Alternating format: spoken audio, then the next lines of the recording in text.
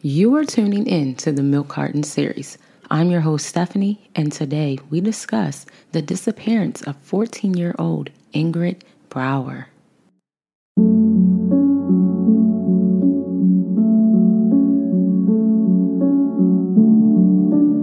14-year-old Ingrid Bauer went missing from Kleinsburg, Ontario, Canada on August 16, 1972. She was just 14 years old and was last seen wearing a tan sweater with red apples on it and a pair of brown bell-bottom slacks. At the time of her disappearance, she was a slender build, standing at 5 feet 6 inches, and she weighed around 100 pounds.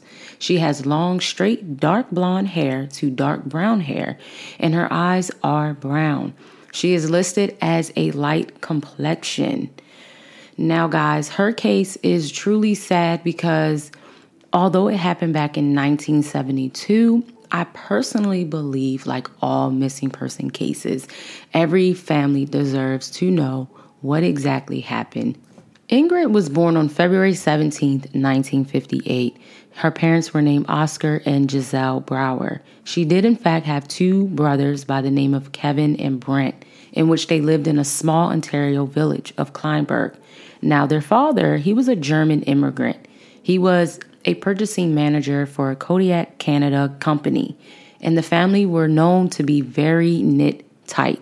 Many who knew Ingrid stated that she was very mature for her age. She got good grades. She didn't intertwine with alcohol or smoking. She just truly was an all-around girl. And in her free time, she just loved to model and hang out with her boyfriend, who was also 14 years of age. Her boyfriend by the name of Larry Temple lived about 4.7 miles away from her, so the pair would often visit one another. Now, given where Kleinburg is, this is more of a rural area, and I have never been to Canada, so I don't really know, but when I do watch shows, I'm like, oh, okay, that looks really nice. But they were not near Toronto, which had a lot of public transportation. So Ingrid often found herself hitchhiking in order to visit Larry in this time. And now I don't know what the family was like far as her hitchhiking, because again, this is back in the 1970s. So time is very different than what we would do right now. Like, there's no way in hell I would hitchhike. You know what I mean? Like, we have updated systems like Uber, even though those aren't safe either. But you know what I mean? Like, we have more mobility to get around. Now, on the late evening, Ingrid had asked her father if she could surprise Larry by visiting at his home. This was like around 9:30 p.m. She left home in her bare feet to catch a ride with the passing motorist. Now, this would be the first time she would be hitchhiking at night, and she had no money and any of belongings were with her. Like, when I read that, I was like, wait, what? You let your daughter leave at 9:30 p.m. at night, a 14-year-old? Oh, hell no. But pretty much she planned to be home by 10:30 p.m. Not long after Ingrid had left, Brent went out to grab some milk and a pack of cigarettes. He recalled seeing his sister during this outing. At 9:45 p.m., a witness remembered seeing her walking south on the west side of Islington Avenue. This was approximately 300 yards from her home, and this would be the last time she would be seen, as she never arrived at her destination. So after Ingrid left the home, her friend calls, and her friend asks, hey, can I speak to Ingrid? Her father basically says, oh, Ingrid's not here. She went to Larry's house. She calls Larry's home. Larry's like, hey, Ingrid never showed up. So concerned, he phones her father. Father picks up, and this is where he's like, something is off, because she would show up. Like, this is not like Ingrid to just not show up or not to call if something had happened. So he and Brent drives down the road between Kleinburg and Woodbridge towards Larry's home. And Larry, he decides he was going to get on his bike and go to the Bauer's residence. Nonetheless, this is when Oscar decides he wants to notify the authorities that his daughter was in fact missing. So this is where the family begins to search for Ingrid. So they begin to phone her friends and they check her normal routines. They also check ditches because there's also a possibility that maybe someone had hit her, as a hit and run, but nothing truly turned up. So at 12:28 p.m. on August 17th, the local authorities listed her as a missing on the Providence-wide Telenex network, which broadcasted her description on police radio every hour for 3 weeks. And then they also decided to search throughout the night. There was about 200 volunteers who helped go through an area of 20 square miles surrounding the Bauer home. And police officers widened the search. They even went through the Hamper River for about 8 kilometers. They had scuba divers search through a 40-foot gravel pit and other water-filled quarries. They truly went all out to try to find where Ingrid was. And what's crazy is when asked that night about Ingrid's disappearance, numerous Kleinberg residents recalled hearing a young person cry out in the area of Islington Avenue and Sevilla Drive. This was approximately around 10 p.m. on the night in question. And Ingrid had left her home around 9:30 p.m., so it could have possibly been her. They also reported seeing a pickup truck of an unknown make or color in the area. However, a search of the location turned up no evidence to this. Now, I would be so scared because living in this time frame because one, they don't have mobility things. There's not buses that come out in this rural area. I would be so scared. But I guess when you live in these small towns, it's truly not a problem when it comes to you traveling back and forth. And the police department, they truly wanted to solve this case. The York Regional Police set up 5-person detective squads, which interviewed over hundreds of witnesses, including prisoners who had been previously involved in abductions, along with sending out 15,000 missing person posters. They also traveled across Ontario as well as Montreal to follow up on any possible leads. They truly tried to find Ingrid.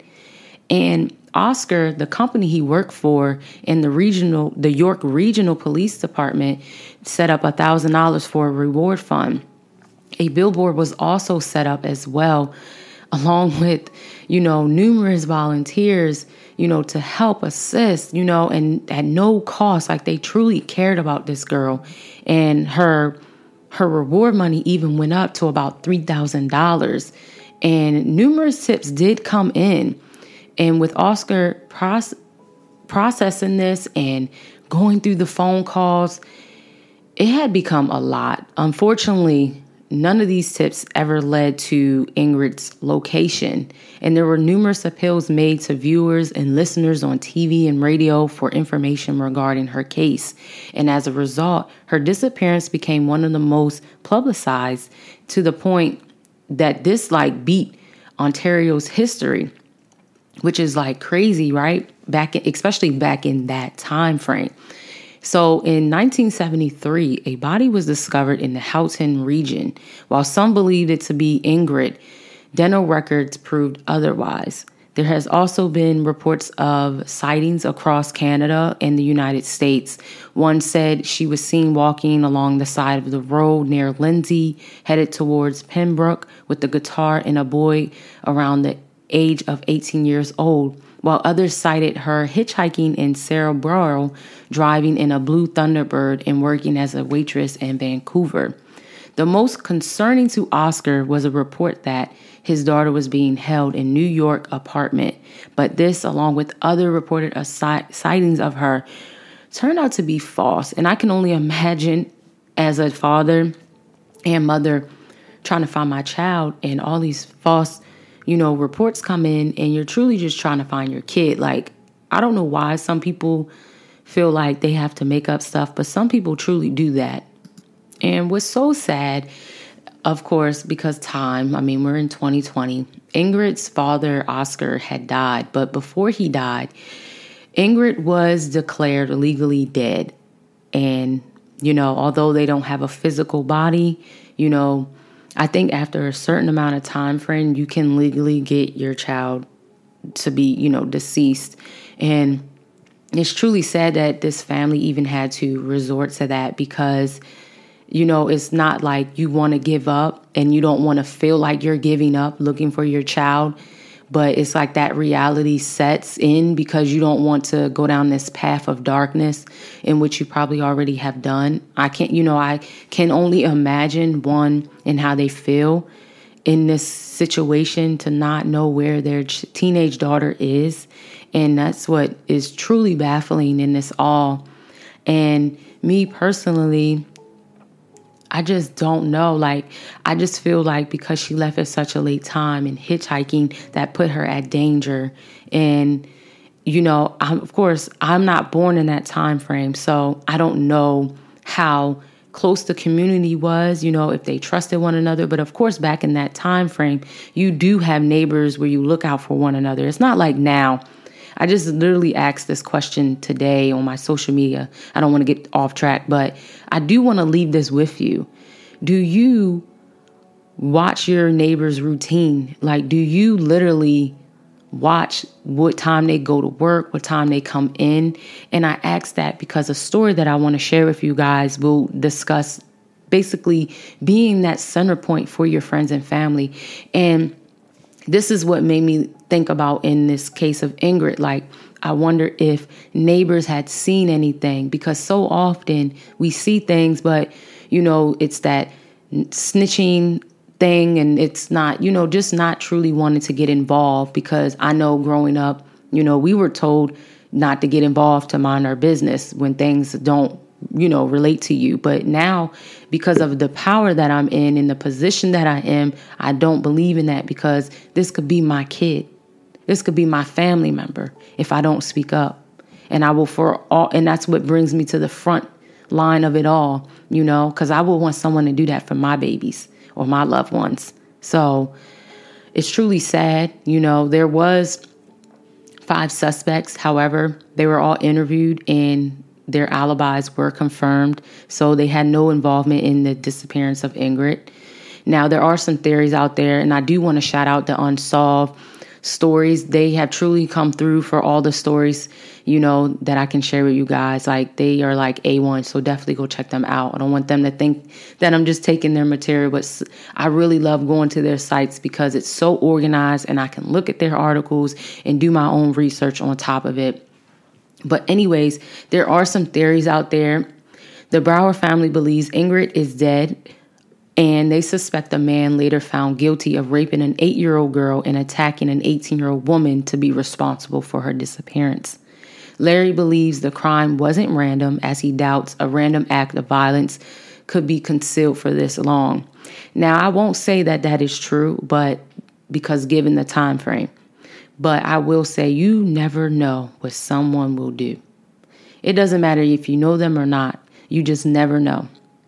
And I think with the family, they were living in this world where they're just living their life. You don't think harm is going to happen, not to your children. You don't think that, And the next theory is that Ingrid was picked up by someone while hitchhiking to Larry's house and was killed. However, given the lack of evidence or a body, there's little to prove if this occurred. Now, I believe I'm going to go with this theory because I haven't seen any evidence far as this individual who killed the 8-year-old girl to relate to Ingrid. I do believe that by hitchhiking, it puts yourself in danger. I don't care what time frame you're in. I do believe that someone seen this girl, they seen how beautiful she was, and they decided to do a malicious act. I do believe that. And it's so sad because all this girl was trying to do was go to her boyfriend's house and surprise him. It's so sad because it makes you think that one moment can change your freaking life, man. And now I understand why my dad and my grandmother were so strict, especially about nighttime. But Brent has said that his father, Oscar, before he passed away, blamed himself for the disappearance of Ingrid. And it's so sad that he had to live with that guilt because it wasn't his fault. He didn't take Ingrid away from his family. I think as a father, even a parent in general, you want to protect your children. But again, we live in a world where, we just have people who just don't care to take life, or they don't care to harm people's families. So I pray that he was able to get some type of, what's the word I'm looking for? He was able to overcome that guilt, because it was not his fault at all whatsoever. Not at all. But that is the story of Ingrid Bauer. She is still missing. There has not been any new information to turn up in her case. And she has been missing since August 16th, 1972. And she was just 14 years old at the time of her disappearance. Oh my God, so sad. Like all the other stories. These stories truly lived through me, because they're so heartbreaking. And I think about them all the time. But guys, until the next episode, I'll see you. And let me know any stories that you would like me to share. You can always email me, or you can comment under a YouTube video. I know we can't do that on podcasts, but yeah, I'd love to hear your guys' feedback as I continue to make this a truly great podcast.